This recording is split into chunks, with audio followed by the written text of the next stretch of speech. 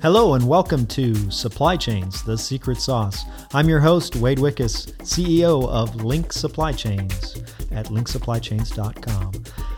This show is dedicated to supply chain and the secret sauce that supply chain provides for businesses. It's going to have some humor, real life issues, some solutions, great connections, and a few life lessons. So tune in.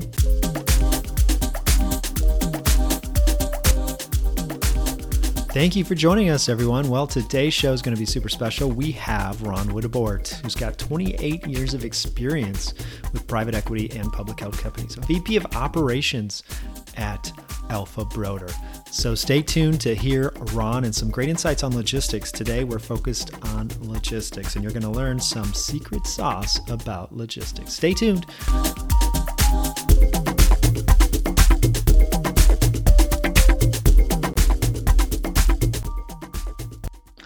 All right, everyone, welcome to the show. Woohoo! Today we do have a special guest. We have with us today Ron Wittebort, who has over 28 years of experience in both private equity and publicly held companies. He's currently Vice President of Operations at Alpha Broder, the largest promotional products distributor in North America. He's also worked in the energy industry in terms of energy distribution with oil distribution at Brenntag and JAM Distributing. And then going back a little bit farther, he also was the Senior Director of Transportation Operations at Sysco, the world's largest food service distributor.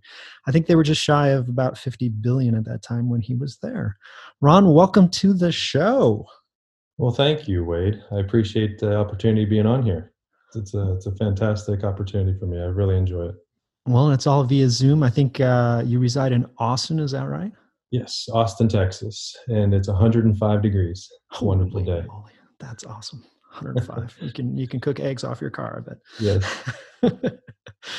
Well, let's just get right into it. So, if you don't mind, what our listeners are looking for today, and our question for you is, because of your vast experience in transportation and operations and supply chain, what one thing have you learned in the past about developing a good carrier relationship or partnership as a shipper? You know, that's a big question. Yes, it is. I know there's a whole bunch of answers, but what's your thought on that? What's your obviously everybody's going to have a different opinion on this, and it's going to probably depend on what their what type of business that they are dealing with. But from my perspective, there's a few things that I've found over the years that have always worked well for me and the companies that I worked for. And I can break them down in a couple different areas. One is just authenticity, and being authentic, meaning that, generally, you have to genuinely know your business and know your salesperson, know the CEO of that carrier, if possible, and the direction of their business. And I will go into more details on these, but a win-win circumstance as well, and understand their business in a way that, you're not just making assumptions, and that, that you have an understanding of what they need. I think you're getting to the heart of that too. It's just that relationship starts with being open to having a relationship, right? Exactly. And understanding the other person. Yeah. Yeah. And so another portion of this would be integrity. Because integrity goes a long way, and not changing, your rates constantly. When you're working and you're negotiating with your carriers, and then you decide that, hey, this is the time of year that we're going to either do a bid or we're going to have a conversation about our rates because certain things are going on. We need to stay whole to that on both sides. That's right? A big point there, because people wonder about, do I do a bid annually? Do I do a bid every quarter? And I think what you're saying is just pick one and don't change it to help that integrity piece, right? Yeah. So I can dive into that one a little bit more, because integrity is a big piece of just the direction of how I live life in general. And when we're working with our carrier base, and depending on the size of your company, whether it was like Sysco, where I had 1,000 or thousands, or with JAM, or today where there's 2 to 10, right? Mm-hmm. Yep. It all varies, but at the end of the day, when you're starting to look at your business and you're looking at the economy on the same line, you really need to fine tune and understand, does it make sense to do a bid right now for myself or for the carrier? Because the last thing that you want to see is, while you're going through an economic struggle and within the country itself, is to start having service failures at the same time. Because then you do not want to have to try to go out and bid whenever the economy is in a situation that it could be detrimental to your rates. But really, it's sitting with your carrier and really understanding what their business model is, and looking at their business with Yeah. them. It kind of also goes into the fact that you have to have more than one carrier on a lane if you're going to go in through a bid process, Oh because yeah, there are yeah, for times, sure. right, when you might lose a carrier, and so you have to go to the market and see what's out there. But if you have a backup carrier already there, then you don't have to. Yeah, having a, depending on the lane and the how important that lane is within your business, and this would be either inbound or outbound. It doesn't really matter, right? Having a secondary and tertiary carrier that you do feed a few um, uh, loads to here and there, just to keep them on point, because you do want to do that, because you shouldn't expect, you really shouldn't expect, if you haven't provided any business to that carrier for 2 or 3 months, that lane's now still available. Yeah, So that's a you want to great make point. sure, yeah, you want to make sure that you're still giving them a couple lanes here and there, but also just talking to them, because just because of their secondary or tertiary carrier doesn't mean that you should not talk. And knowing what they're doing and what their plans are, again, and how they're focusing their business, and see if it's in alignment with your own. And that kind of leads into another question that I hear often, which is, should I just have one carrier? Will that allow me to have the best possible rate, or is more than one carrier better? Your thoughts on that? Yeah. So I mean, I personally believe that there should always be more than one carrier, and it's something that it's not about just having all your eggs in one basket type of thing, which you'll hear people say, "Oh, you don't want to do that," or "You do want to do that." It's always good to have a strong understanding of what the value is for that lane, and in order to get that, you need to have other points of view. So having more than one carrier available is good. Now, if you think you're going to get more of a price reduction because of the volume that you're going to move, if you give it all to one carrier, you have to also calculate your risk and put percentages within that of what you think that risk will be. Because if you lose that carrier to that lane, or if they decide to say, hey, our relationship is not where we need it to be, and I need to give you a price increase, you really don't have much of a leg to negotiate with, because you're all your eggs are in that like I said earlier, in that basket. And I don't think that really bodes well for either one of you. The carrier is going to feel a little bit cautious that they could lose all that business as well. So you really have to balance that out. Yeah, that's a great point. And I know we could go into great detail about all the different things you can do to manage that understanding of where the carrier is financially, and the CSA scores, and just, keeping tabs Yeah. of your carrier. But um, kind of want to get back to the idea about developing that relationship and that partnership. So as you're developing those partnerships, what are you thinking of in terms of trying to help the carrier in a way that also helps your business? So, I mean, one, you obviously you can't have a complete open book, but what you want to really have is an open understanding of where their lanes are, what their hot points are, and what areas they're trying to get into, and then just pretty much drop that on a heat map on your own business and find out if it makes sense and how it works together with your business and their business. And we've had a lot of success, and I say we, when I was with Cisco, for example, we've had a lot of success doing that. And then when you're building your carrier scorecards, you can actually start putting those pieces into play and say, here's new lanes that we've developed, here's our existing lanes that we've continued to maintain, and here's backhauls that you would ask for that we're now providing you with business for. And then that's how you start also negotiating your rates, but it's also helping your relationship with them, because it is truly a win-win scenario. That is some secret sauce right there, folks, where what Ron just stated, that if you can find those golden nuggets where the carrier is really looking for opportunity to get some loads in or out, you can really get some fantastic rates, right?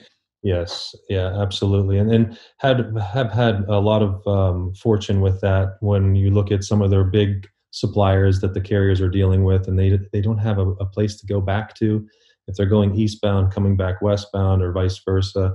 And you just start working a lane, whether it's 100 miles out of their way, it's still 100 miles, which is better than 1,200 miles, right? Coming back with a deadheading back. So it is always something to look into, and and there's other things to look at too, where potentially there's certain highways where you can run doubles and triples, and having conversations with those carriers and finding out whether or not they have the feasibility of doing that, and if it makes sense to your business. I mean, obviously you have to massage that and understand it, but there's a lot of other avenues that you can take as well.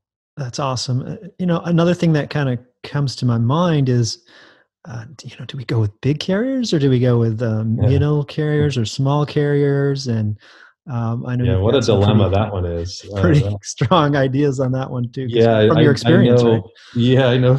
I've worked with that one quite a bit, and quite honestly, you have to have niche carriers. If you're a national presence and your business is running nationally, it's great having the big carriers. There's no question, but having those local niche carriers, that's all they do, and they run back and forth, and they know this area so well. They know how to handle it. They have relationships with the customers or with the suppliers that they've had for 10 to 12 to 15 years, and um, don't ever give up on the little niche carriers. I think that is a misconception out there that going with the big guys is the right way to go. And I have no offense against the big guys by any means. I mean, I have great relationships with CR Englands and the JB Hunts and the Schneiders of the world, right? But there's also things that they specialize in and that they don't specialize in, and some of those short hauls are things that they don't specialize in.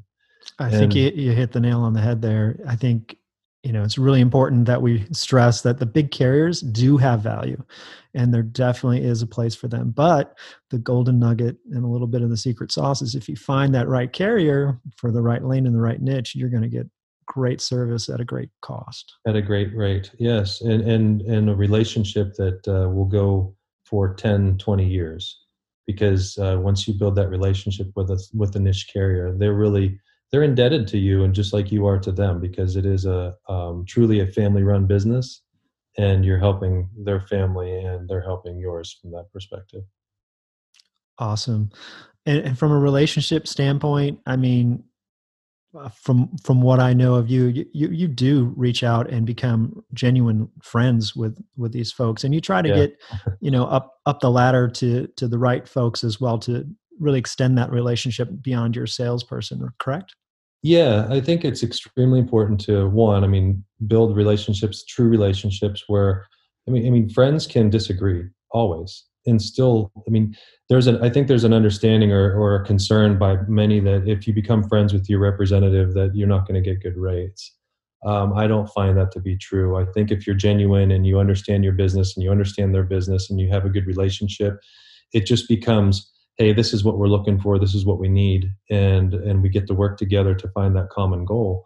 But I don't stop with just the salesperson. I do almost always get to the CEO or the senior VP that is making the decision, the overall decision for the overall business. And because many of times, in a company the size of like Cisco, for example, where we had let's say 1,000 lanes for this one customer, they'll look at a rate increase or rate decrease based off of a total, not off of a lane, right?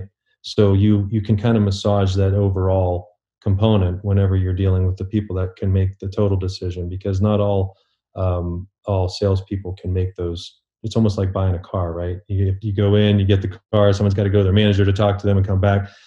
If you take out that piece, but you work together with the manager with you while you're talking to the senior VP or the CEO, it has a better flow, and it's more fluid. And I think that the decisions are made quicker because speed matters in today's world, and you need to make sure that the decisions are made quickly to get the cost reduced as fast as you can.